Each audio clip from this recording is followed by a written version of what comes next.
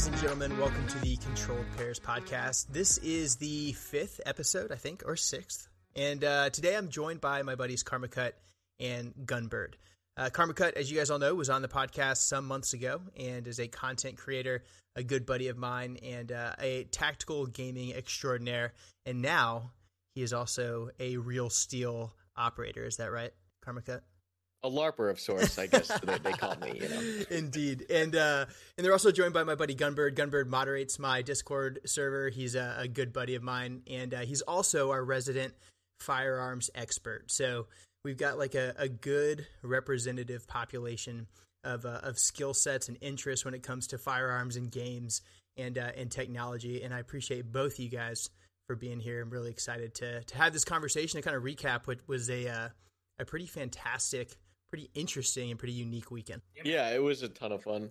Figure I want to start. Well, actually, Gunbird, go ahead and introduce yourself, since this is likely the first time a lot of these folks have heard from you. Yeah, Mike, go by Gunbird.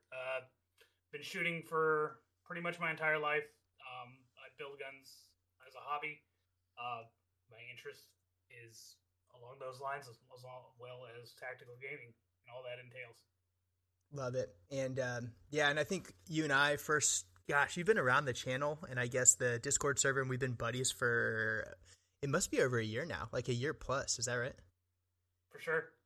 That's awesome, man. And the reason that I invited Ryan or Karmakut and Mike to the podcast today is because last time Karma was here, I think we closed out the podcast with me asking whether or not you had any real world experience with firearms, and if you owned any firearms or had done any of that sort of stuff or had any interest in doing it. You know, you said you had a little bit of experience, something that you were kind of interested in, and it kind of spiraled out of control from there, or not out of control, into control from there. And so we got back just 2 weeks ago now from a 3-day trip or 4-day trip for some of us to the East Coast, at a private firearms range where we got hands-on just a ton of different firearms, had just awesome fellowship and just a couple chill nights with our buddies, and just got to do a ton of training and a ton of familiarization on a lot of different stuff.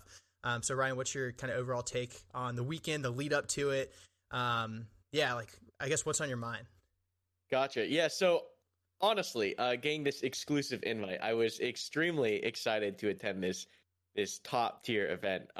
Honestly, surrounded by a whole bunch of good guys and gals. It was honestly probably one of the top 3 weekends of, I would say, my life. Just being able to actually get out there with not, just any kind of guns, but a whole variety of different rifles, different handguns, a whole bunch of different experience levels, and also do that with a group of people that, like a rather large, I'd say, group of people that, you enjoy, sharing company and time with, is something really unique, because I've gone shooting once before, and that was, that was a cool experience, actually shooting a gun for the first time. And, you'll never forget that. And it's always a unique time getting that, that first shot out and that first little bit of taste of recoil and stuff like that. Mm-hmm. But I think the thing that set this event apart from anything else that I've ever participated in was just the company, as well as the scale of what we were dealing with. Because we went straight off the deep end, right? We it wasn't just here we have one AR-15 that we're gonna share between the 10 of us. We had so many different types of rifles. We had so many different handguns, so many different pistols, so many different. We even I remember getting to the Airbnb. And it was like, hey, you want to check out Nods? Okay, all right. It was just wild. I think the scale of it was the biggest takeaway for me. Yeah, I agree. The scale was beyond anything I've done outside of active service, right? It's the only time in my entire life I've seen that variety of firearm, and more than that variety of equipment at one place at one time, and with truly fantastic company, and it made for a great time.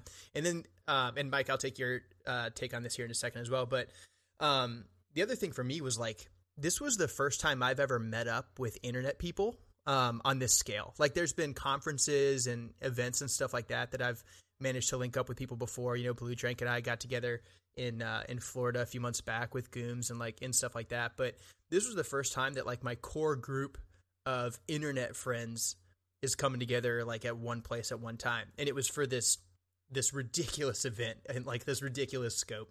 So that was kind of interesting to me. Mike, had you ever done anything like that before? I know you're active, on the West Coast with some different groups that does stuff like this, but compare and contrast what we did to kind of what you've done out there before. Yeah, I mean, I've been a part of a few events out here, most notably Epsilon Outreach Group. They do a annual Pew Luck, which you pretty much get people from all corners. We get people that travel all the way from across the country to come out for that.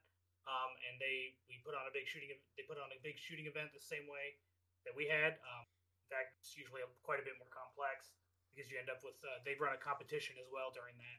Oh, cool. We didn't quite get into that level of stuff here, but besides that, I've been to other shooting events in a couple different states, and yeah, this one, as far as how this one compared, I would say this was the smoothest one I've ever been to. Usually, there's a inordinate amount of confusion about who's doing what and where, and sometimes it can get a little sketchy out there on the range. But I was very impressed with getting together with everybody, considering the various skill levels, and everybody was very, don't want to say professional, but very on what they needed to being safe, but also having a good time. Yeah, 100%. I was super safety conscious the whole time. I mean, you always are, right? As around firearms, like period.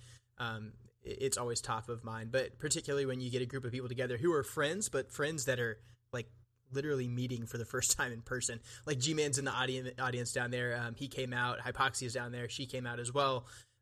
It was just a huge crew of people, but various skill levels and a group of people that also hadn't trained together before. So we did the right thing, and we started each day with a safety brief. We did another safety brief before the sun went get down, and we put on nods and white light and lasers and stuff like that. And we had a good med plan and a good just all those things that you should be doing if you're doing this sort of training. And it was important to me that we got that right. How did you guys feel like linking up with internet strangers for the first time? Like, I'm sure, Karma, you may have done stuff like this before. It was definitely new to me, but yeah, it felt super comfortable, like super natural. As soon as I saw people, I was like, giving big hugs and excited to say what's up. And it felt real normal almost, but nonetheless, new experience for me.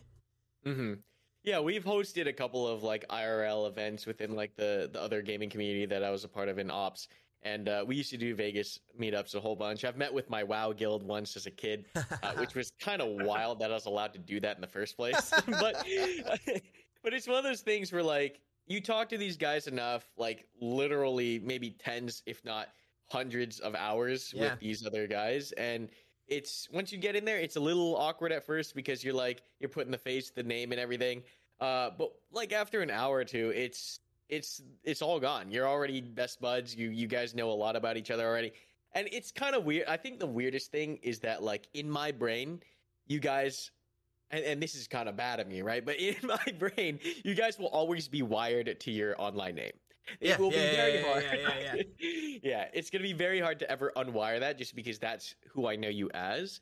And that's probably like the most awkward part, I guess, of meeting online guys. Is just like as you're out in normal life, you're like talking to each other with like these code names or these online gamer names, and it's funny like that. But otherwise, it's always a blast when I meet people from online. Yeah, it is that point on using handles IRL is funny, and I just like think back to us having breakfast at Cracker Barrel on Sunday.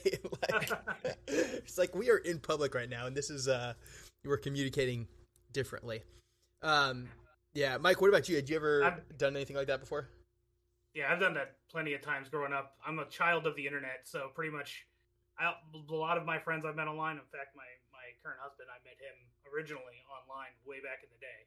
So yeah, I've always been somebody that's like, I'll talk to somebody online, game with them. I'm like, hey, where you at? Are you local? Okay, hey, let's try and meet up. So it's not unfamiliar to me at all. So, yeah.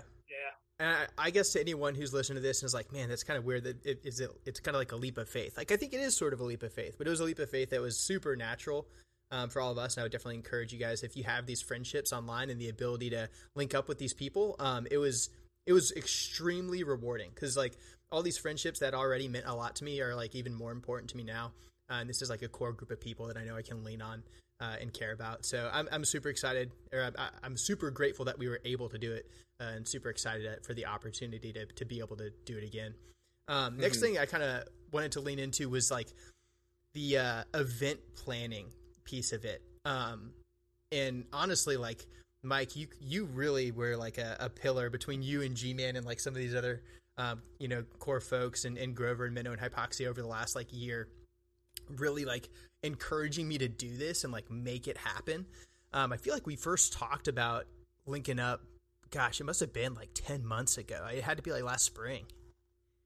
Yeah, originally we were talking about it just being, a thing kind of to get together with just a couple of the moderators, and from there it expanded to include, some other folks and stuff like that. And a big shout out to my buddy Gonzo out there for, helping to bring a lot of the variety to the table as far as firearms were concerned. Yeah. And he's a good friend of mine from Georgia. And so it's definitely a experience trying to get everything coordinated, especially as far as all the moving parts we're concerned about, getting the guns on site, getting the people on site, making sure everybody's scheduled, making sure we have enough ammunition. All of those moving parts are great. Pretty hard to get going, but I'm really glad it was a success as it was. Yeah, it was like the first time I've ever had to do an Airbnb because like I'm old and lame, and so getting that worked out, and then trying to explain to the homeowners why I need a place to house 10 people and like 70 firearms, but it did all work out. And we're on the subject of like support. I got to send a huge shout out, of course, to Gonzo, as you already mentioned, for bringing an awesome variety of firearms for us to get our hands on, and then Chris for helping find a place for us to go shoot, and linking us up with really good people, and then I got to mention Neomag and Segura Gear, two companies that I care a lot about, that were huge supporters. Not like they didn't pile a bunch of cash on me to say their name a lot on a podcast, but what they did do is hook me up with gear to give to my friends. So the dudes got to walk away from the weekend with some like everyday carry gear from Neomag, and they have this thing called the Sentry Strap, which lets you stage your AR sling that everyone got. And then in the mail right now is some EDC belts and some swag from Segura Gear. So huge shout out to those folks.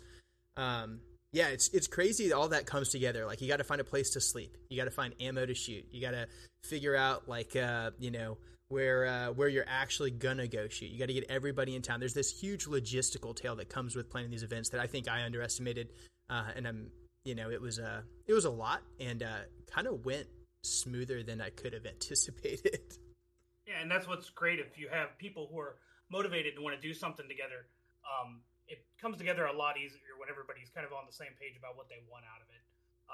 What the difficulty that usually stems for, in my experience, is just you get people that have different ideas of what they want to do and what they want to get out of an event like this. Yeah. So you end up with a bunch of people who end up with competing priorities, and we didn't have much of that at all. And that ended up being a great asset to making it go off without a hitch. Yeah. Mm-hmm. Yeah. No, that's a 100% accurate take, and it was it made the whole thing run much smoother, having people that were invested and wanted to get it done right. I think next kind of what I wanted to lean into is just kind of how we all arrived to firearms and the natural kind of relationship or the lines of similarity between firearms and gaming and tactical gaming. Of course, my background is mostly military. That's where I've done most of my shooting growing up. As a kid, my dad introduced me to guns pretty early. I hunted as a kid. I grew up in Texas in the United States. And so that was part of growing up in that part of the world. And it was a big part of just being a kid. And then of course, once, I was in the military, it was work, and it was fun, but it was work, but it was never recreational beyond really hunting. And it really, Mike, frankly, wasn't until like the last year when I was like, all right, I've got this AR in the gun case. I might as well buy some ammo and throw some stuff on it and actually go train on my own time. As my professional life changes in ways that, caused me to not be able to do those things as much anymore. So that's kind of like how I arrived to firearms or my background in it, beyond just, carrying a handgun when it's appropriate to defend myself and my family. And you kind of said you've been doing it forever, Mike, but what's kind of your way into it? And then we'll put Ryan on the spot to give us his backstory. I've been shooting since as long as I can remember. I didn't really take off with it myself until after the assault weapons ban expired back in I think 2004. Yeah, I remember being in high school. Yeah, exactly. And like I have just graduated high school, so and I think my first gun that I actually bought myself was I believe it was a Romanian AK-47. Whoa! So okay. I started off big. And from there, I started shooting pretty often, and I just kept at it. And thanks to playing too many Tom Clancy games, as I gaming and stuff like that over the years, I ended up with an unhealthy obsession with H&K firearms, and I've since really dived into that side and learned more about gunsmithing with those guns, and having more of those guns available to me. So yeah, that's awesome. That's awesome. And then Ryan, obviously you new to shooting, had shot once before, shot a whole lot over this weekend that we all were able to spend together. What was your motivation or your interest in it? Like what is it about gear, about firearms, about airsoft, about tactics? Like what is it about this sort of like body of entertainment that is intriguing to you? Sure. Yeah. I mean, so I've never really been a big gun guy or big firearm guy. I think part of that was just culturally growing up in Los Angeles or California. It's not really a thing that's on our mind. And then also just like as far as games go, I know I play a lot of tactical shooters, even Tarkov or, Squad, et cetera, with all these different firearms and stuff. The guns are never really what draw me in. It's more of the tactics or the strategy behind it, the big chess game of it all, and how to get a lot of people working together. And like firearms are just a tool that is used in the context of those games. Sure. In my mind, it's not really like, oh, look at this awesome new gun that we get to use. That doesn't ever really hype me up in games. But I think the thing that kind of pushed me further towards, actual firearm interest was probably airsoft, because I got into airsoft more so going like, oh, I can try to apply some of these tactics and strategies in a gamified sense in real life in airsoft, and work on bounding or whatever nonsense with our friends as we goof around with airsoft sound grenades and stuff on the field. Mm-hmm. And then I started getting into like, oh, this is cool, like learning about the different parts of my airsoft rifle and like what different type of airsoft guns there were, and like that was kind of, I guess, my segue into real steel and the real steel interest, as far as like, well, now let's see what actually translates from airsoft into firearms, because I think that's a really interesting perspective, that coming from that direction, it's completely different than I think someone who's come up with real steel is, because the interest in it was never like, oh, this gun is cool, but more of like, what can I learn? What can I apply? Starting from video game tactics into taking those tactics into airsoft, taking mechanical firearms manipulation from airsoft into real steel. So that was like the part that really interests me, is like, well, how accurate are these games? Because a lot of guys, when they go from the opposite direction, it's like, well, I know how that works from the real world to video games and analyzing it in that way. Mm-hmm. But I think coming from the opposite direction, that's what was like, oh damn, let me see if this is like how it is in real life. Like when we shot that full auto, I was like, what's this gonna be like? I played it in video games, it was gonna be like in real life. And you realize like, oh, with the right brake and the right setup, like this thing doesn't actually move at all.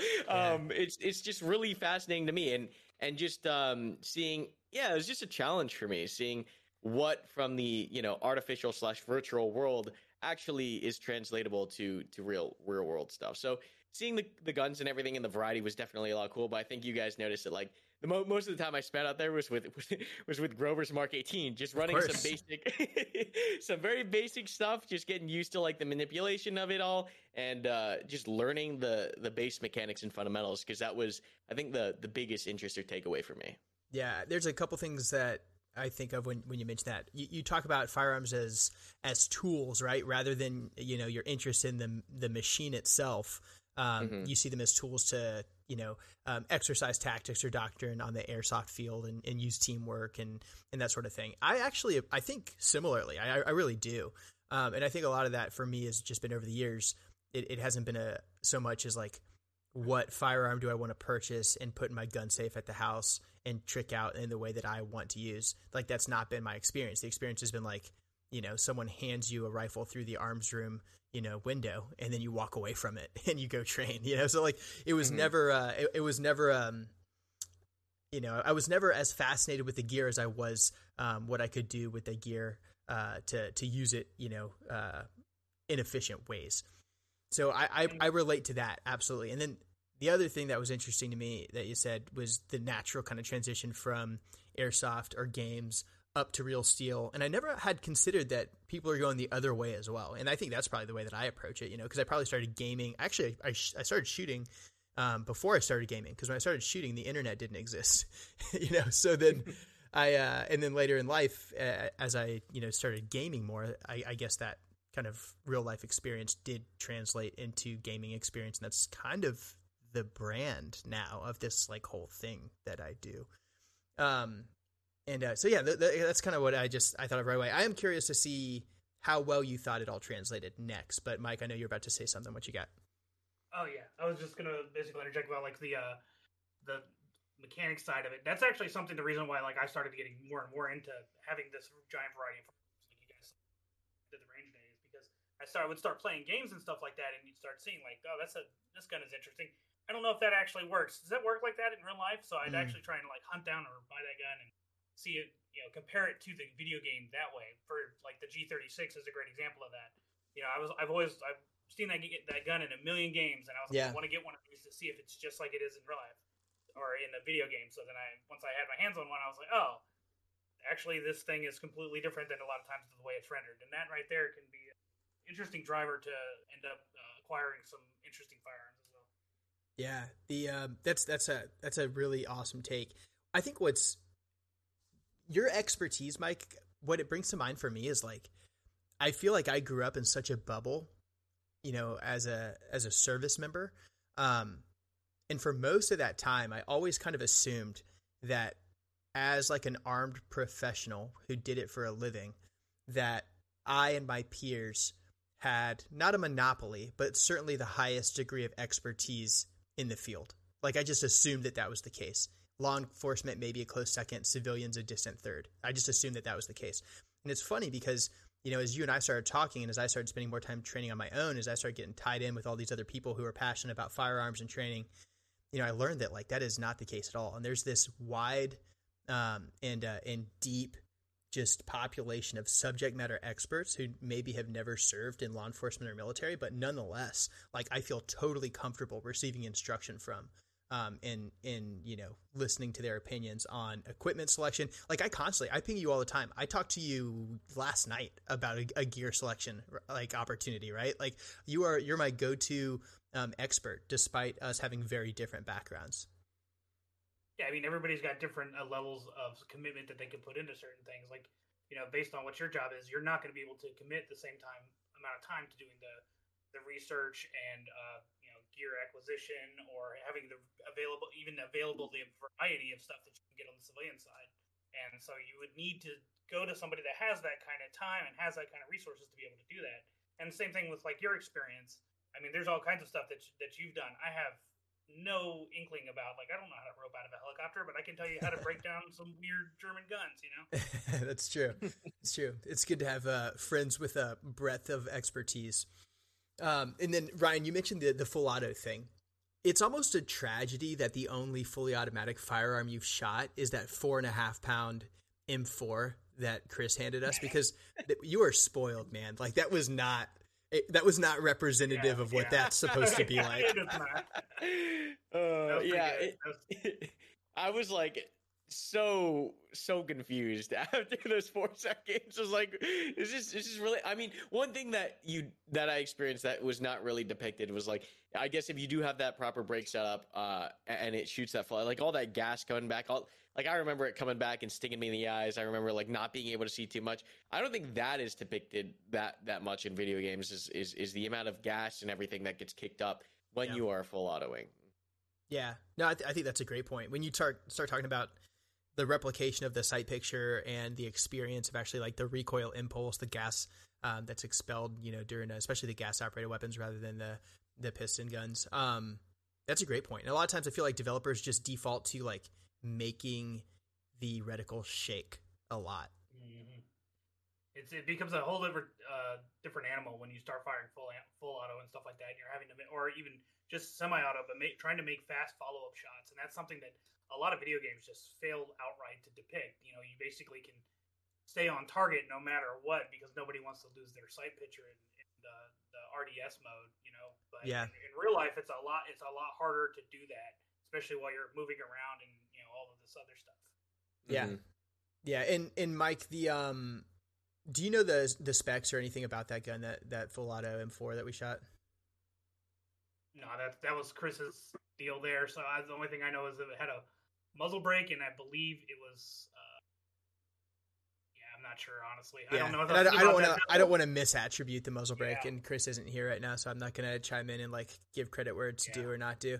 But what I would say for those listening, just because like it's a gaming podcast that talks about like guns and tech and tactics and doctrine and defense and conflict, like all this different stuff. So it's worth us pausing at times to provide some of the technical background. So we're talking about like a fully automatic firearm as opposed to a semi-automatic firearm or a bolt action firearm. So bolt action firearm, classic, hunting rifle, your K98, your Mosin Nagant, your Remington 700, pull the trigger, operate the bolt, and pull the trigger again. Semi-automatic firearm is your typical pull the trigger one time, bang, finger comes off the trigger, pull the trigger again, an additional bang. Fully automatic firearm, you pull the trigger, hold it down, bullets keep coming out until the bullets stop. And here in the United States, because I know we have an audience from across the world, here in the United States, it does require a special permit, special licensing to own a fully automatic firearm. We were fortunate to have a good friend present with the requisite licensing, so we were able to like have that experience for everybody. I think everyone got a turn on it. We hadn't mentioned that Blue Drake 42 came out as well, but he came out, got a turn on it. I definitely ran it. I know Karma did. I know Gonzo did. Gonzo put like a 40 or 50 round drum through it, which is pretty hilarious to watch. I have to put that clip up somewhere. Yeah, but it was definitely a gassy gun, like that muzzle brake that you're describing. And so, again, for everyone listening, muzzle brake is a device on the end of the muzzle that expels gas, in this case, laterally, so left and right along like the horizon line, essentially. The idea being to try to reduce the amount of recoil impulse felt. So in the case of this fully automatic M4, you don't get as much muzzle rise, and it's easy to control. And it truly was easy to control. I think everyone that shot it did not experience muzzle rise. You probably got a little bit of like lateral drift left and right, but like I put a full mag through it and was like rock solid. It was the most pleasant fully automatic experience other than like a crew serve that I've ever touched. I don't know about you, Mike. Yeah, and I mean, I will say that I believe my 416 was probably smoother, but if it would have run on his lower. Yeah, but that's one thing too about the muzzle brake stuff. And that's one of the cool things to me that gets me into firearms and stuff like that is, we're talking about the muzzle brake, but there's a whole system involved in that makes that gun what it is. For sure. You got your buffer system. The buffer system has to be weighted properly. It has to have the correct spring tension. You've got, the gas system itself with, there's different lengths of gas systems on those direct impingement type ARs. And all of these pieces come together to make a total system. And that's something that sometimes gets lost in a lot of like video games and stuff like that is, you slap a part or a sight on it and you get +5 to, to recoil or something like that. And that's not really how any of that stuff works in real life. You have to, there's a total picture that you have to have in order to get the gun to do what you want it to do. And that gets really interesting. For sure.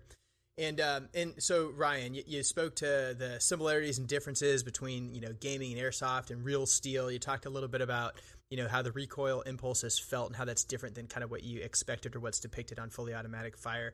What else translated or didn't translate? What surprised you? What didn't? What was harder than you expected it to be? What was easier? Kind of like, what was your overall impression, going from a pretty, an entry-level shooter to, getting hands on a lot of things in a very short period of time and actually working up to some more complex drills? Yeah, I definitely say so. As a disclaimer, it all depends on how you've approached whatever you're coming from, right? Like if you're playing Call of Duty, right, or you're doing weird things in airsoft, like coming into real steel is still going to feel rather different. I've just nerded out a whole bunch watching YouTube videos and had the pleasure of like hanging out with some guys who have shot while playing airsoft. And I just treated, the airsoft, toys as realistic weapons as much as I could. So when it comes down to actually manipulating real steel firearms, there's a couple things that definitely translate and a couple things that don't. The things that translate, for the most part, is like being able to shoulder the rifle quickly, or being able to like be comfortable with it in my hands and know where everything is, that definitely translates well from airsoft. You know, the bolt catch, magazine release, your fire selector, all that stuff. Mhm. It's extremely natural knowing where that is and how to get sight alignment, or look how to shoulder it properly and get it. Yeah, I don't even get proper cheek weld just because we're doing more heads up shooting, or at least that's how I shoot. Yep. But just like properly being able to quickly get up on sights and then pull the trigger definitely translates from airsoft. Even the recoil, it's just depending on what airsoft gun you're using. Like a lot of airsoft guns have, if you're using electric, have a little bit of a thump like into your shoulder, just a little bit. But compared to like the Mark 18 that I was using from Grover, like it's a significant amount more, but your body is already used to feeling something, some kind of tactile response upon pulling the trigger, right? So you're already prepared for it, and you already kind of know, like, okay, as soon as I pull this thing, I'm going to get back on it. The second thing is like the wall on the trigger. Most airsoft guns don't have a wall, but just watching enough YouTube videos, I'm kind of like aware of like what the wall is and how the wall functions, and like just like to pull the slack out of the trigger when I come back down. So like a lot of it, I do have to attribute not only to like airsoft and just getting out there and playing, but also to like nerding out on YouTube, because depending on how you're absorbing that information, I think a solid amount of it, so long as you're using your brain, will transfer.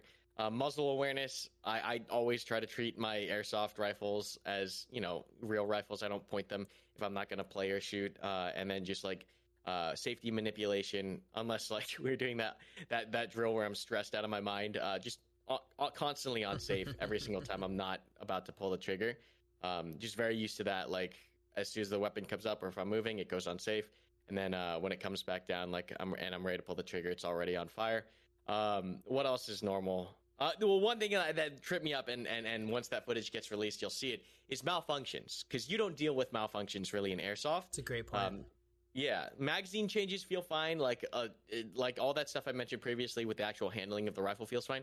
But once you hit a malfunction, with the airsoft rifles that I play with, like I freeze up a little bit, because I'm like, well, I don't know what to do here, and not only is this not my gun, but I don't want to make the situation any worse. So it's kind of like well, what do I do here? But even I think after we had that conversation after that drill, and you walked me through like the general basics of what I need to look for. Mm-hmm. Even going back to like the airsoft whole like operating the charging handle and like where everything is, the magazine release, like after I know the steps of like tap, rack, bang, or whatever simple instruction of a sequence of events you tell me, just knowing where those things are on the rifle, I can execute them, so long as I know the order I have to execute them in. But yeah, malfunctions I think are the biggest thing that do not translate, just because it is so difficult to replicate that in any kind of airsoft sense. But so long as you're using airsoft as you would a real rifle, or taking that kind of semi seriously, like I think a good amount of it, even my stance and everything like that all translated well. Like I feel like watching back on the footage, like I was in the proper stance for most of my shots, like without taking any kind of formal instruction ever in my life regarding firearms ever. Yeah, that I got hyped like the whole time you were just talking, because a lot of that resonates with me. It's exciting to hear you say all those things. I would say, and I think Mike would agree with me, is as soon as we saw you start handling AR platforms, it was clear that you might be a novice shooter, but you knew how to handle it safely, and your fundamentals were spot on. I mean, the weapon was getting shouldered perfectly. Your marksmanship was perfectly fine, especially given the amount of experience that you had, and even some of that, like at the flat range at 40 yards and in. A lot of that airsoft marksmanship, believe it or not, will translate, but the paper never lies. But you definitely showed that you were confident holding the platform. You definitely knew how to get it up and shouldered and engage accurately and change magazines and do like all those fundamentals. Interesting to hear you say that the like working through malfunctions is something that you can't train in airsoft. And I had not considered that, but it definitely makes sense that wouldn't be an issue. I did laugh a little bit when we were talking about airsoft over the weekend, and you were like, yeah, if you ever need to just clear it, you just, point it in a trash can and mag dump. I was like, oh, it's like a clearing barrel. Got it. Understood.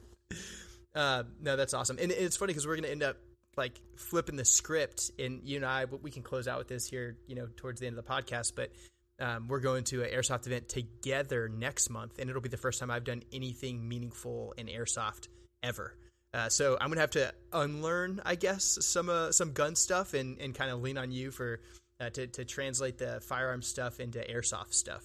But Mike, what did you think of seeing Ryan work on the flat range and witnessing that airsoft translate to real steel? Dude, I'm gonna be real. Like, I was impressed as hell. Yeah. Because one of the, like you mentioned, weapons handling. That is like the number one thing with new shooters is they're nervous about holding the gun. Yeah. And you get a lot. So it makes it dangerous, man. Yeah, I mean, you're dealing with something that if you're not being safe with it, can really cause some problems.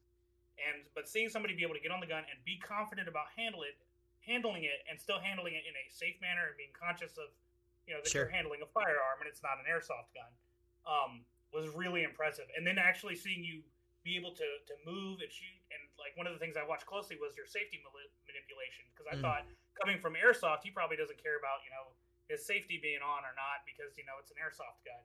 But no, I would watch his hand every time he would go through, always on safe, and I was like, man, this guy knows what he's doing.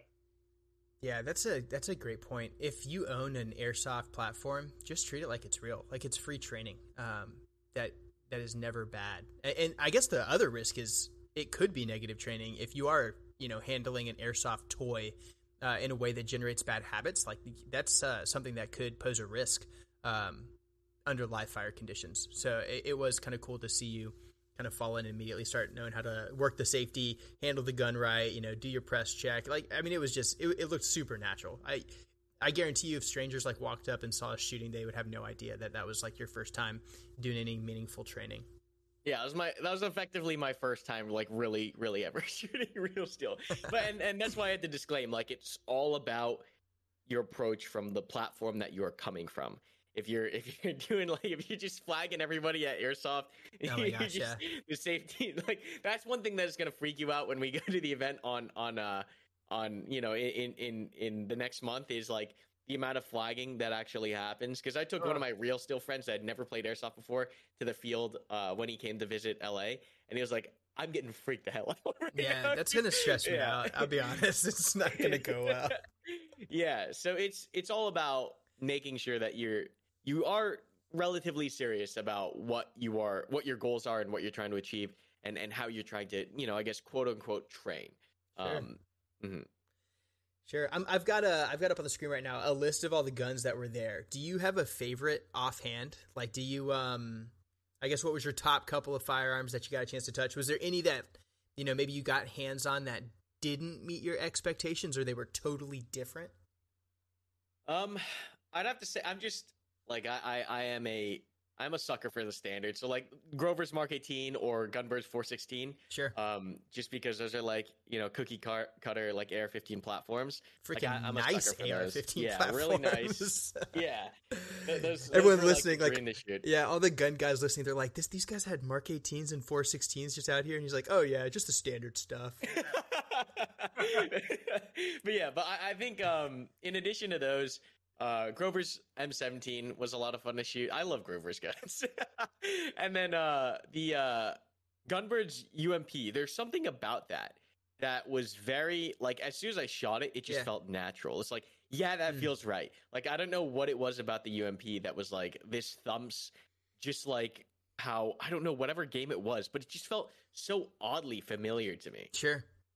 That was, believe it or not, the BRN 180 for me. Okay. There's something about, like, I don't know, man. Like, it goes back to I grew up with, like, a certain cookie cutter list of guns that I got super familiar with, like AR platforms and striker fired pistols and bolt action rifles, were basically the standard growing up. So anytime I find something new that just runs really, really fun, and just feels great, like it stands out. And that was the BRN 180 for me. You said it was the UMP, is that right? Mm-hmm.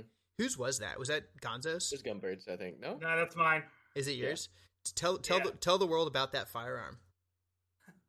It's a H&K UMP. The variant I have is a domestically made version by Tommy built, and it's a 45 caliber pistol caliber carbine, and it's definitely shoots like a box of rocks is the usual. What I tell people, it's got a very pronounced recoil because it's a just straight chunky. gun. Yeah.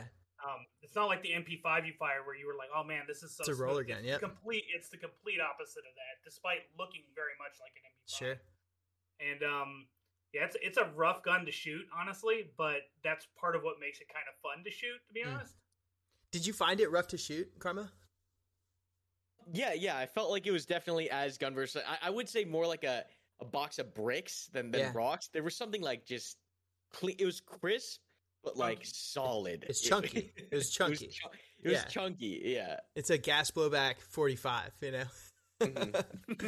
No, that's awesome. The so the BRN 180, that was one of Chris's guns, and that's weird. I didn't even know that existed. Like, that's how not a traditional gun guy I am. So the BRN 180, and Mike, jump in and fix me if I screw this up at all. But the BRN 180, it's made by Brownells. It's a new take on a legacy firearm design that kind of got sunset probably multiple decades ago.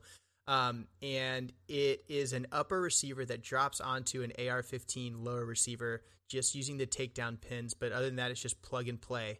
And it's a piston upper with a reciprocating charging handle. So as far as I know, it's probably the most budget way to get a piston upper on an AR platform. Is that accurate, Mike? I'd say so. It's pretty affordable as far as piston versions go, and it's pretty interesting design. It's more comparable actually to like an MCX than it would be an AR. Sure, yeah. It's like almost like a budget MCX. But I thought it was extremely smooth, as you would almost expect with a piston gun, and the fact that this one was like suppressed probably just made it even sound and feel even more smooth. So I really, really enjoyed shooting that gun, and that was kind of an unknown one for me, one that I wasn't expecting to enjoy, or even that I was familiar with going in, that I really enjoyed shooting. Did you end up shooting the Desert Eagle at all, Brian? No, see, like that's when I go back to where like I'm not interested in guns as like a fun thing. Like was all right. You're just like, that. Give me M4s and Glocks. I've thought about it, so it's like I don't need to experience anything that's gonna like hurt me. Like that's not like interesting to me. I will say though, one of the most aesthetic guns out there was Gunbird's 417. Oh my god, that gun was so good. Yeah, no, the 417 was dope. Freaking big, freaking 308 battle rifle. Gotta love it. Just and we were just like burning down the flat range at 20 yards with ammo that was like $1.50 a trigger pull. So we probably owe you a rack of beer or something, Mike. Yeah, I kind of wish we would have gotten to stretch the legs out a little bit more on the guns like that. But, Yeah, it was shameful, but yeah, no, it was a beautiful firearm. The Desert Eagle, what a hilariously unpleasant firearm to shoot. It's like that. Hatred. Yeah, like if it's present, I'll do it just because you're obligated. It's like a test of manhood whether or not you'll shoot like a 50 AE pistol like out of nowhere. And so I did it, but it's not my cup of tea, man. Any gun that is like painful or unpleasant to shoot, I'm good on, with the exception of the Spas 12. I'll shoot that all day. Oh, see, I can't stand that shotgun. It's just so unnecessarily brutal. Yeah, it is, but it's got character, it makes you feel alive. Go ahead.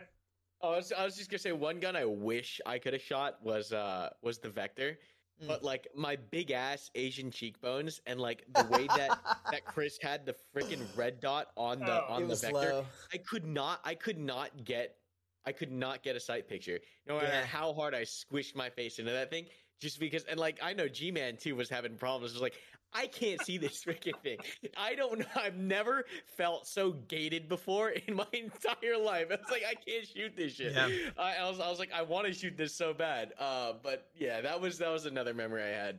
Yeah, I'll have to. God, there's just so many guns. I'm looking at this list right now, folks, and like I'm not even gonna read it all, but there's such a phenomenal list of firearms we got our hands on, and I'm sure we've all got like content plans over the next like weeks and frankly months, just based off the amount of footage we have. But I do need to like make like a hyper edit that just shows every gun being fired at least once, because there's just some like classic stuff. like a freaking AUG, the Tavor, which I'm an expert on. I have thousands of rounds through. We had the M1 Garand. We had the freaking K98 out there. We already talked about the Deagle. There was so many AK variants. I need to kind of speak on that a little bit, but there's just a ton of AKs out there. It was absurd. G36, UMP, 416, M4s for days, tons of different pistols. And Ryan, I'll forgive you for not listing my Gucci Glock at the top of your pistol favorites list. It was. I will say, after I got my grip down, it started to sing. But yeah, no, those first couple of times where it failed to like completely come back, and like get back into battery. She's temperamental, okay? You just gotta. You mean a Glock failed? What? I've got a whole video of me struggling through your thing. But no, there's such a wide variety of firearms out there, and it was just a cool opportunity to get hands on a lot of stuff. And for people that are like considering purchasing stuff or just wanting to gain experience or confidence, there's like no better opportunity than that one that we took advantage of. And I walked away from the weekend thinking like, okay, like I know exactly what I like and what I don't like, and where I would be interested in spending more money in the future, potentially to get my hands on more gear. One of the things we haven't talked about yet is AKs.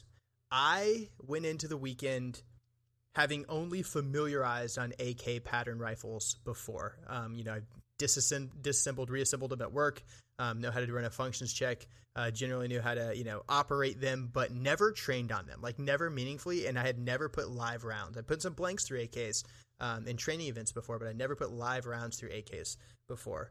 And it was super fun to familiarize on some of that stuff. We had, I think we had 274s and 147 there. Is that accurate? I believe that was the case. Most of the AKs were all of Chris's stuff. Yeah. The modernized 74 with the Mark III chassis that he had, the Bandito Bill custom, whatever, with the suppressor on it, was pretty cool. My one complaint with the AK, I mean, obviously phenomenal freaking rifle.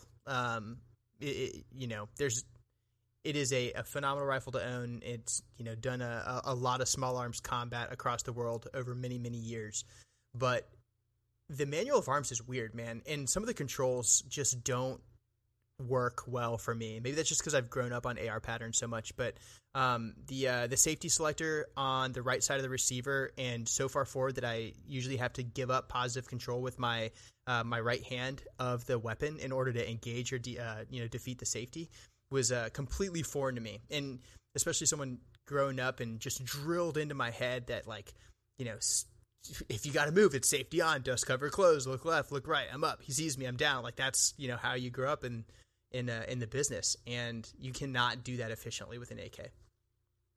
I love that you said dust cover closed in there. True, you got to. Dude, dust covers are meant to be closed.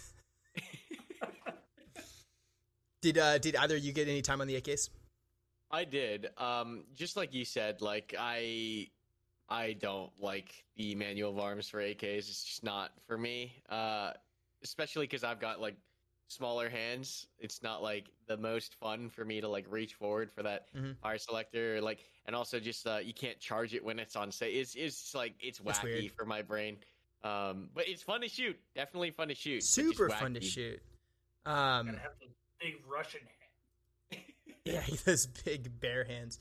But yeah, man, when they get going, they're fun to shoot. That suppressed freaking 74 with the M-Lock chassis on it was a blast, like an absolute blast to shoot. It was just funky to get it going. But I did enjoy it, and I still like kind of want to get my hands on an AK at some point in the next couple of years. It just it can't be next up on the list, I don't think. Yeah, they're definitely a gun of, like, there's something to have, but at least in my book, and especially here in the States, it's literally just something to have for fun. It's sure. Not something you should really put any serious training effort into, in my book. Yeah, especially with how hard it is to get, like, the ammo nowadays, especially given world events right now, how difficult it might be to get ammunition in the next couple of years for those platforms. Absolutely.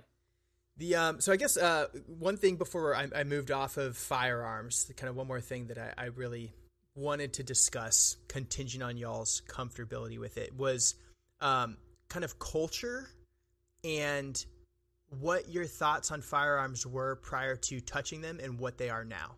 So I'll speak for myself. Obviously grew up around guns, super comfortable my entire life with them. However, like post-military and interacting with civilians who promoted like civilian ownership of kit and like nods and like, you know, military style weapons. And when I say military style, I just means like fighting weapons, like the reason that weapons exist to fight and win close combat. It made me extremely uncomfortable for some reason, even as like a military professional, you know, later in my career. And I don't know that it made me uncomfortable for like any list of valid reasons, but it never occurred to me that ownership of that stuff would at some point just become commonplace in a lot of the United States. And of course, the irony is it always was commonplace, and only, you know, in our recent history has that changed. But it seems like kind of culture is swinging back the other direction. And really just over the last like 6 months to a year, you know, talking to you, Mike, and everyone in our core group, and then getting out to the range and training a lot more recreationally on my own, I've found the value in maintaining those proficiencies that, you know, I had as a professional in my personal life, and how like it is objectively good to be able to, you know, operate these things and feel comfortable and confident using them. Yeah, absolutely. I mean, I know that's something that's like that you've been around for a long time. But I guess when did you lean into that, Mike? And then like, where did Epsilon come in the mix? What's going on the West Coast? Why does it feel so different than the East Coast? And like, you know, how common is it to own this stuff and you know, train? And is it part of the normal day-to-day culture out there, at least in your core group? I'd say out here, since I moved to Washington, I've been out here about 5 years now. It definitely seems like the community out here is a lot more active and a lot more social. Like people actually get together and do stuff. Where I think that has mostly comes down to the availability of places to shoot. To be honest, sure. Out there on the East Coast, everything has to be private land. There's just not the big tracts of federal or public land like we have out here out west. Yeah. So it's a lot easier to get a bunch of guys to get together and shoot out here. So yeah, I mean, and as far as, you know, the culture stuff and all that other stuff, I would say I didn't start leaning into that until honestly I got out here. Just because, again, of the availability for me to be able to shoot, getting to talking to other guys and realizing, hey, there's a lot more stuff that's available than you necessarily think that there is for training options, equipment options, and stuff like that. A lot of times you just don't know what you don't know. Sure. And being exposed to other people that know those things, it's, you know, knowledge transfer. And that's honestly what, for me, is the biggest part about it. It's about learning things and being able to share those things with other people, and, you know, making sure that everybody's kind of taking the understanding of what firearms allow you are for, to an extent. Like for me personally, not to get on a soapbox or anything, but my chief thing is self-defense is a human right. Sure. As far as I'm concerned. So it only makes sense that you, in order to exercise, in order to be able to preserve all other rights, you need to be able to defend them. Yeah. And so in order to be proficient with that stuff, you have to train. And in order to be proficient with that stuff, you have to have the equipment that you need in order to accomplish your goals. Sure. And like I said, it mostly just comes down to finding the people who know things that you want to know, to learn from them. Yeah, I think that's a really good take, and I share a lot of that perspective. I think it's a shame that there's not a lot of room for nuance, it seems, these days. There's a lot of folks that are like super pro gun, super anti-gun. It's tough to kind of find yourself in the middle. I think it's okay to say that, like, I want you know, people to be free of gun violence. I think that's a lofty goal. The problem is implementation's a wholly different challenge, and it's equally true that I also want people to have the right to defend themselves, their family, their community, their country, you know, and the things that they hold dear in their life. Like, I think you can have both of those beliefs at the same time. But it's so remarkably polarizing. And I think my concern is that a lot of times people have these extremely specific views, but they're not informed by experience.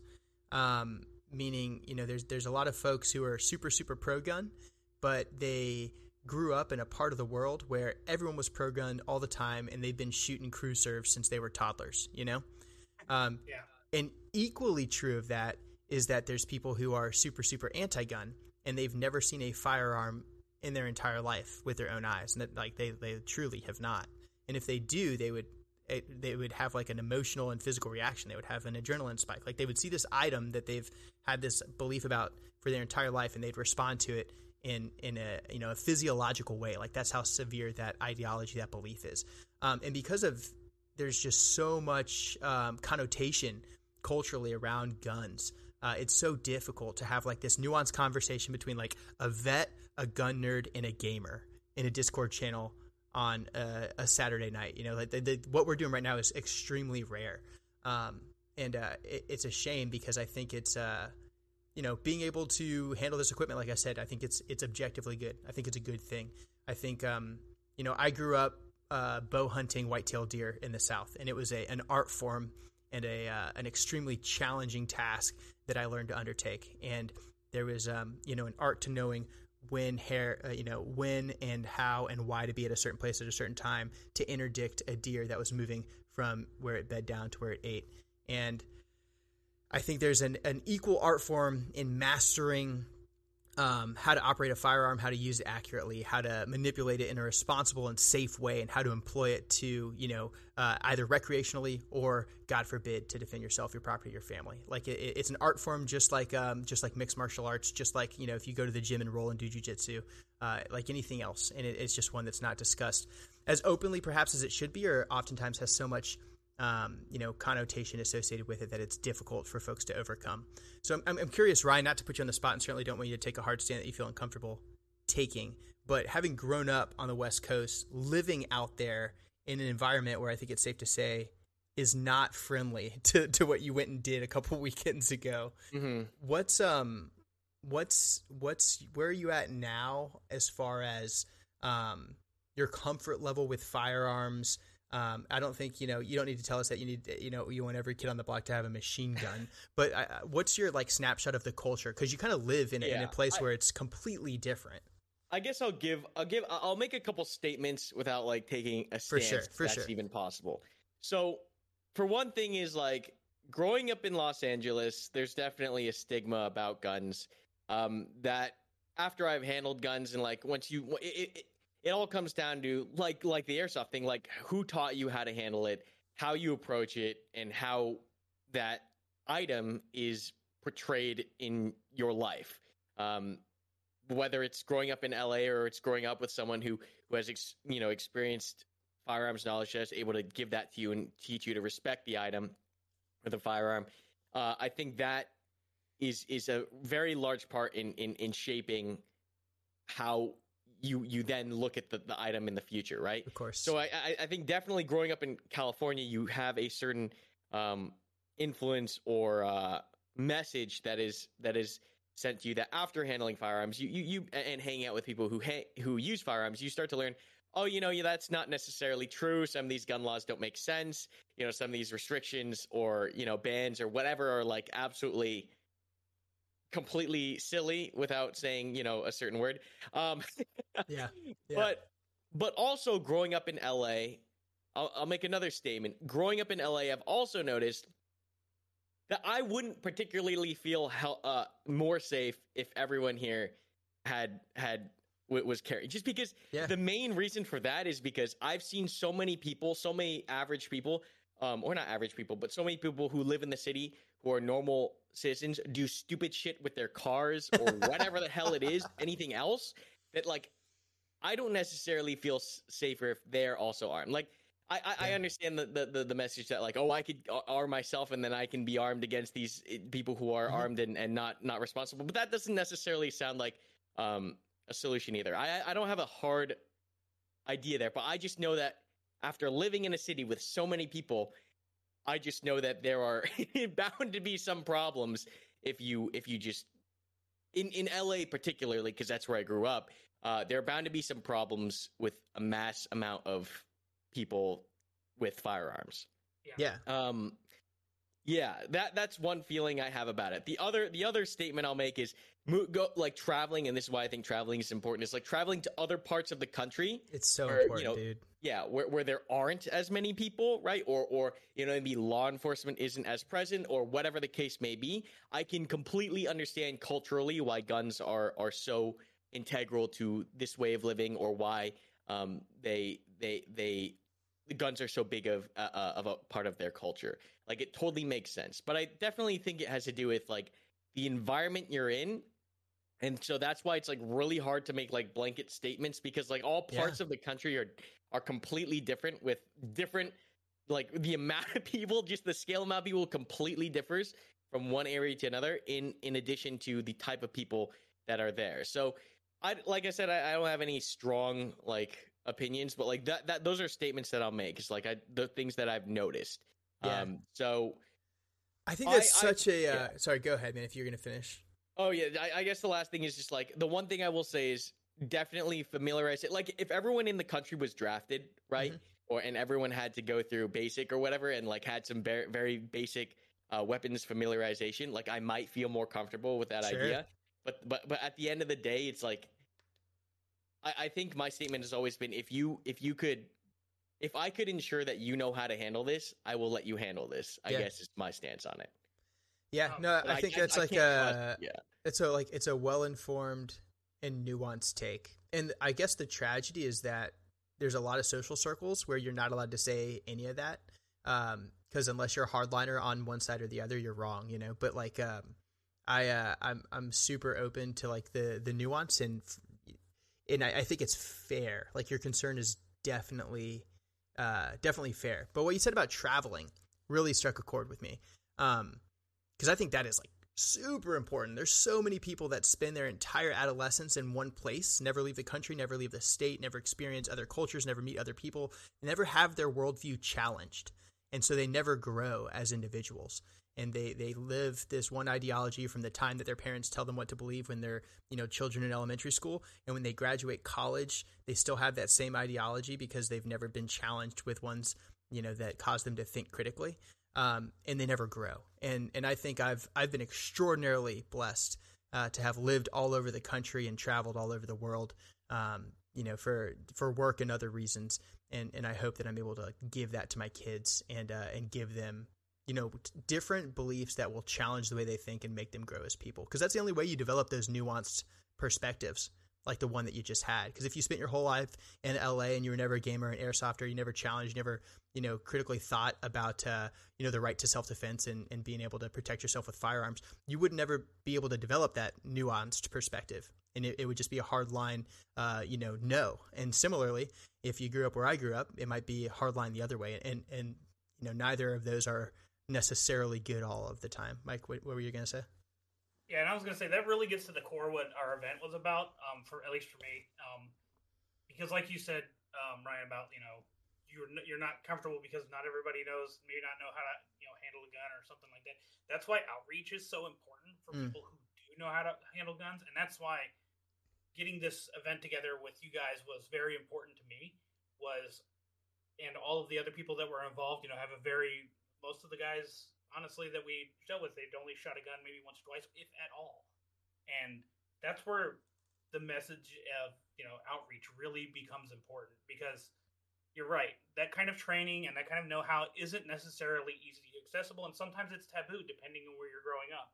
So it's important for people who do know these things and do have the experience and the resources to be able to reach out to people who don't, to take the initiative to actually do that, to actually talk to people and say, hey, maybe we should get together. You guys, would you like to come to the range? Maybe, and sometimes you're putting yourself out there. Sometimes you're burning ammo that, you might otherwise get to shoot and train. But if you're reaching out to somebody else that's inside of a bubble or whatever, to communicate and to give them that experience and broaden their horizons, that's really the important thing when it comes to, the messaging of, the preservation of the Second Amendment as far as the United States is concerned, and self-defense and all these other things that come along with it. Yeah, I one of the things that I was thinking about a lot is we began, like our weekend started, I think on the 25th of February. And in the day prior, Russia invaded Ukraine, right? Yeah, And so like exactly. it was one of those things where it's like we weren't sure, based off travel and obligations, if the weekend was even going to happen, depending on what was going on in the world. And we were lucky that everything stayed on track, but we kind of watched the news super closely all weekend, and it was like top of mind for me that whole time. And it was telling and poignant, frankly, that while a group of friends got together from the internet to go train in the United States, like we also saw all these citizens rise to the occasion on the other side of the world and take up arms on behalf of their government. And I know that the idea of like the United States ever facing an invasion is like so far off and so beyond comprehension, but nonetheless, like seeing that occur on the other side of the world was definitely top of mind, or at least a theme in the back of my mind over the weekend. I was like, this is appropriate. Like, teaching,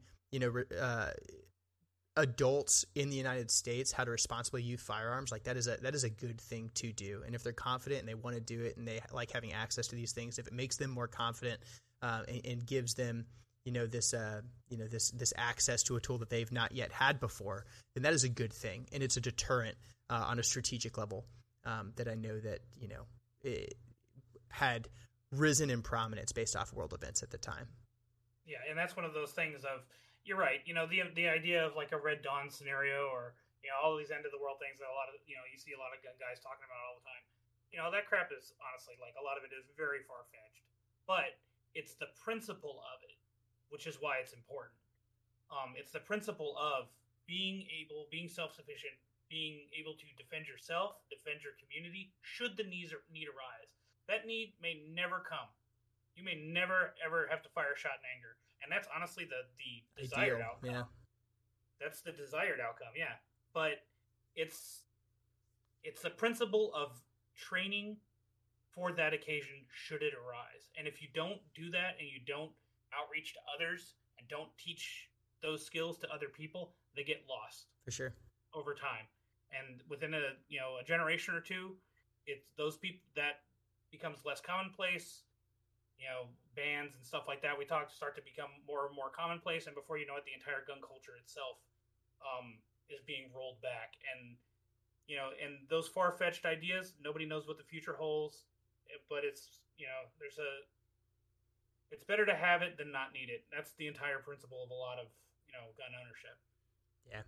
Yeah, and I think confidence and familiarity like go a long way. And I think everyone that came out and hung out with us over the weekend left more confident in these platforms, and just like had a positive experience. And a lot of times just having a positive experience goes a long way in making you comfortable with them.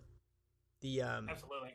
And the last thing I wanted to kind of get to, Ryan, before transitioning completely into something different, was we skipped nighttime, dude. Oh yeah. What was that like? First time under nods, first time with laser, first time passive aiming, first time white light in the dark.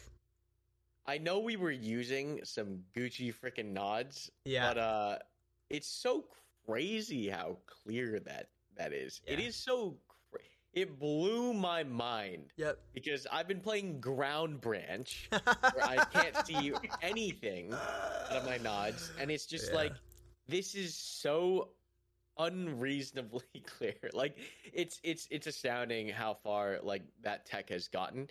And I know we're not using the best of the best stuff, but we're still using some pretty nice pretty nice L3 tubes, like YFOS tubes. Like, yep. It's a game changer, and you can totally see why why they're cool, because I've been talking to Gunbird for a long time. I was like, oh, do I buy nods? And like, as we were all saying, like, this was a very much like try before you buy experience for a lot of people. Sure. Being able to like get our hands on a whole bunch of different systems, and then nods and even kit from like just simple like plate carriers and helmets and stuff, and trying different things. It's crazy how many options there are out there, but like for nods alone, like it's definitely, words cannot describe how much of a game changer it was. Using white light was cool, but like I've kind of experienced that with airsoft, so that's not necessary. It wasn't like something foreign to me. But the nods were like, oh shoot, dude, that was sick. Yeah. How did it feel to engage targets using a laser rather than aiming down sights? It was definitely different, and this is so funny. This is so funny because when we play on our Arma server, a lot of people complain because they can't aim down their optic with their nods on. And like for the longest time, we've always just been like just passive, just use your laser. And I was even talking to Grim, and he's like, "Yeah, I've never looked down my optic Yep. with nods." And it's like you can see why. It's because like you really don't need to. It's not really necessary with that laser. It's virtually only an OPSEC kind of like, personal security concern. If the adversary has nods, you got to be extremely careful with strobes and lasers, obviously. That has not been an issue for like all of the GWAT, which is like Grim in my entire experience, So it's only recently that people are like, yo, we shouldn't use lasers as much as we do. We're going to get shot. True. Yeah, but no, they're super fun to use, and they work exceptionally well, especially for reflexive fire. Equally fast, in all honesty, to aiming down sights in daylight. Equally as fast, maybe faster, to be honest. Like it's it's feels like you're cheating, honestly. It's wild how effective it can be. And nods are a complete game changer. I always encourage anybody. It's like if you've got a decent AR and a pistol, and you got like a decent setup, and you're thinking about, oh, maybe I should get another rifle and some other stuff. Like, no, man, put all of that stuff aside. Get nods first because it is a game changer. Like 50% of the time is dark. So that's true. You have no idea if somebody's gonna when somebody else is gonna fight with you. So and the other thing about it, at least on the civilian side, is I'm sure if Karma believe that was your first time, when you look up, man, the stars. Stargazing is something else on their nods. Yeah. That was cool, man. That's the first time I've ever had nods on not in a military setting ever. So that was weird for me, like just being in blue jeans and like a range shirt, just burning it down under nods. Like it was good. I was ground branch LARPing. It was a blast, man. That was so much fun. That kind of brings me to where I figure we can probably close out of here is next on the menu next month. We've got Airsoft. And that's going to be a first time kind of thing for me. I'm definitely going to lean on you to kind of show me the ropes and help me out. But I'm excited to, do a serious Airsoft event for the first time. Karma and I are going out. Are we telling people where we're going? Yeah, I mean, okay. Yeah, cool. No, we're going out to American Mil Sim, the Iron Horse event on the East Coast in Georgia. And it looks like it's going to be a freaking blast. I don't even have my airsoft gun here yet, but it is on the way, courtesy of PTS and AEX.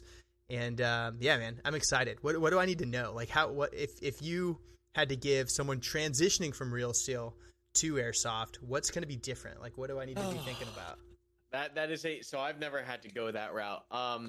I can only say going from my route, it's insane. It's insanity. I'm sure that you have done training scenarios that are even wilder, because like from a civilian perspective, it's like the AO alone, sometimes they have the helicopters too, and then they have the technicals. Like that shit is wild from the civilian side. From coming from like more real world experience, it should be a lot more fun. I would hope it's a lot more fun. It's pretty memey out there. Yeah. But yeah, it's nothing. I think a lot of people, when they think of Milsim in general across games and airsoft, they think of like super serious, like down to like people just LARPing like complete animals out there. But I think in reality, it's we dress up, we go have some fun in a somewhat structured scenario, right, where there's like a whole team trying to accomplish a goal. Sure. But it's nothing like.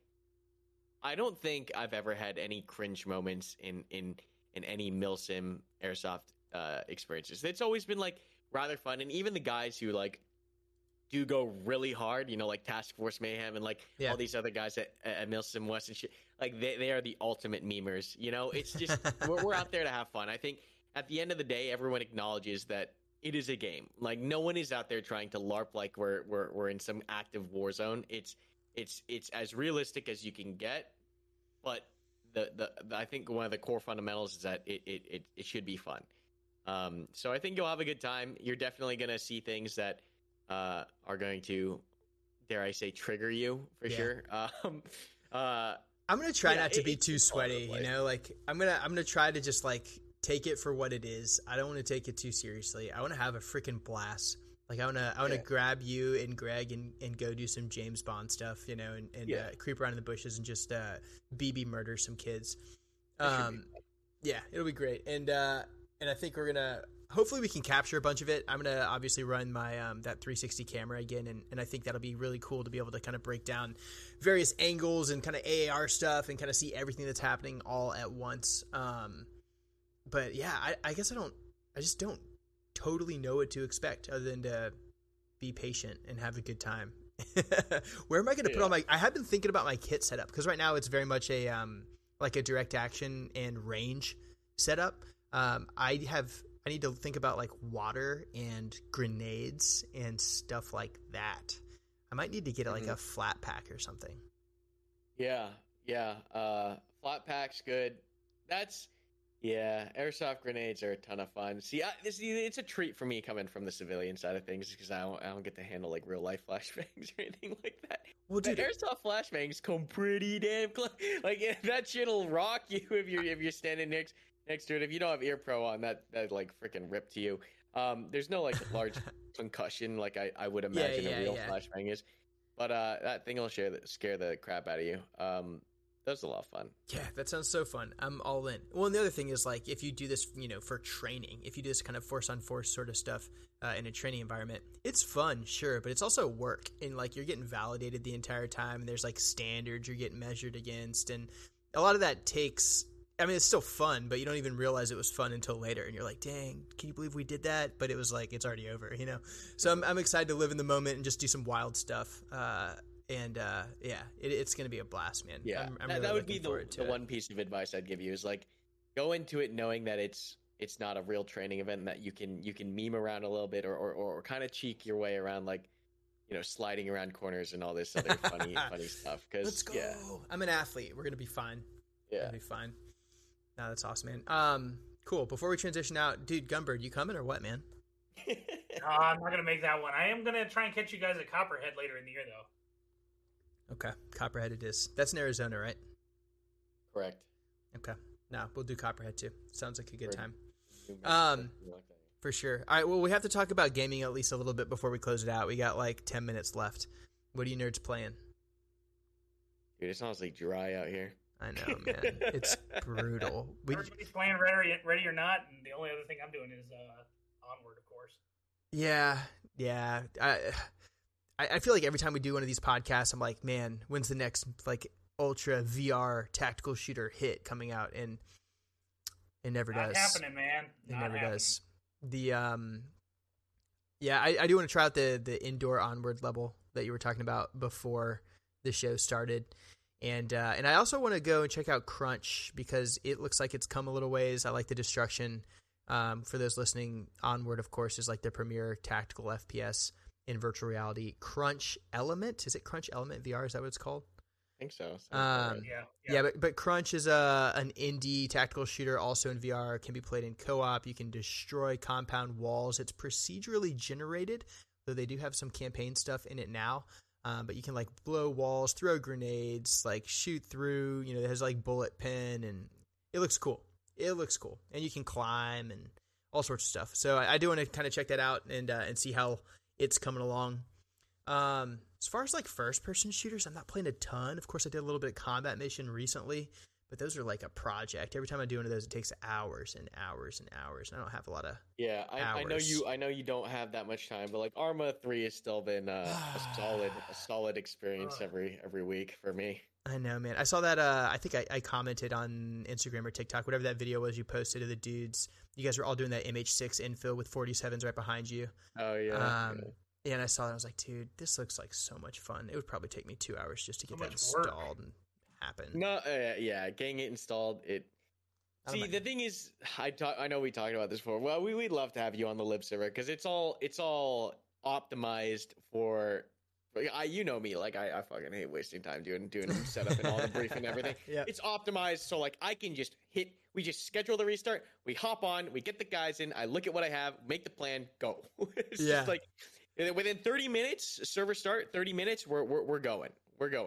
Yeah, no, I love it. That it does sound ideal. I saw that clip of you doing that earlier, and I was like, man, I just need to reinstall it just to have it ready. At least like make sure it's up to date with mods installed, and then do like a controls, refamiliarization to make sure I'm not completely green going in. I just use my radio keys, dude. Yeah, true. I'm mapping radio keys. That's all I'm doing. True. Especially if you're like leading. Yeah, for sure. Yeah. Moose School's over in stage chat saying all you do is design fleets. That is true. I'm gonna think of that. Nah, that's I will commit to getting Arma at least reinstalled and being available for opportunity. Hey, you have an Ethernet cable now. I do have an Ethernet cable. I have moved into the 21st century, folks. I have an Ethernet cable. Some of you are surprised that that's news, but it is. That is a new thing. So I will do that. So things I'm excited about. I'm excited about playing Airsoft. I'm excited about playing some Arma. And we also need to schedule another weekend, like the one that we spent the last hour and a half talking about. 100%. All right, well, I'm going to start wrapping it up. Closing thoughts, comments, alibis. Gunbird, what's on your mind? All I can say is, wait, is this like dad advice? Yeah, sure. What do you got? I would say if any of you guys are out there that are, into guns or anything like that, make sure you're taking the time to talk to people. Even people that you may not normally associate outside of your shooting groups or your buddies or whatever, and educate people. Like, make yourself available to answer questions. Make yourself available to go shooting with other people. Make yourself available to go teach and put in the effort and sometimes even the money to get people out to the range and hands-on and some time on a gun.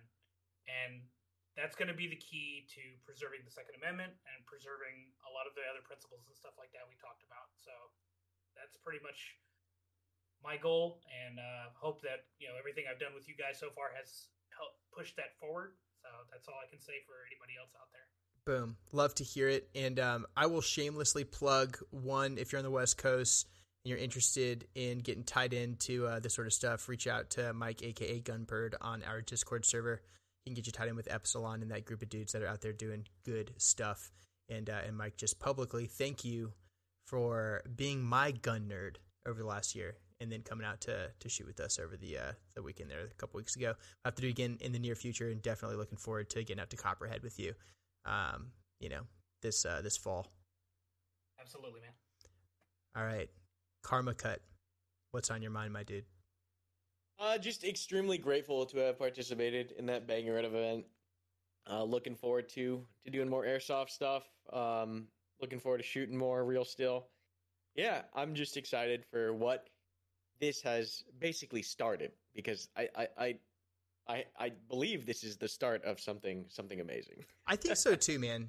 I agree. I share your thanks, and I'm so grateful for both of you guys, and then for everyone who came out over the weekend, and this just core group of good dudes that we got together between the real steel stuff and the game stuff and the airsoft stuff, and then just like hanging out with good people. I know there's a lot of good stuff in the future, and if you ever need to get a proper firearm stored in a safe place that isn't in the state of California, reach out to me, Ryan. I'll make sure we got you covered. So that we can put it in prison for you somewhere so you can shoot recreationally and anytime you want to buy a plane ticket.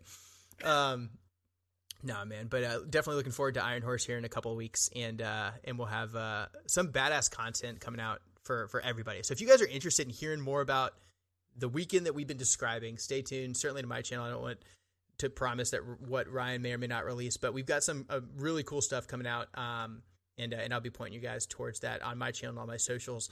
And then certainly after this next Airsoft event, we're going to just release a ton of stuff coming out of there as well.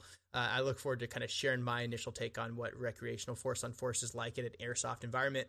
And yeah, we got a couple just interesting perspectives on a bunch of different interesting stuff coming up. And I'm so grateful that you guys are all here to share it with us. And yeah, that's all for today, guys. See ya. Someone hum that song that I always put on my outros. You know what I'm talking about?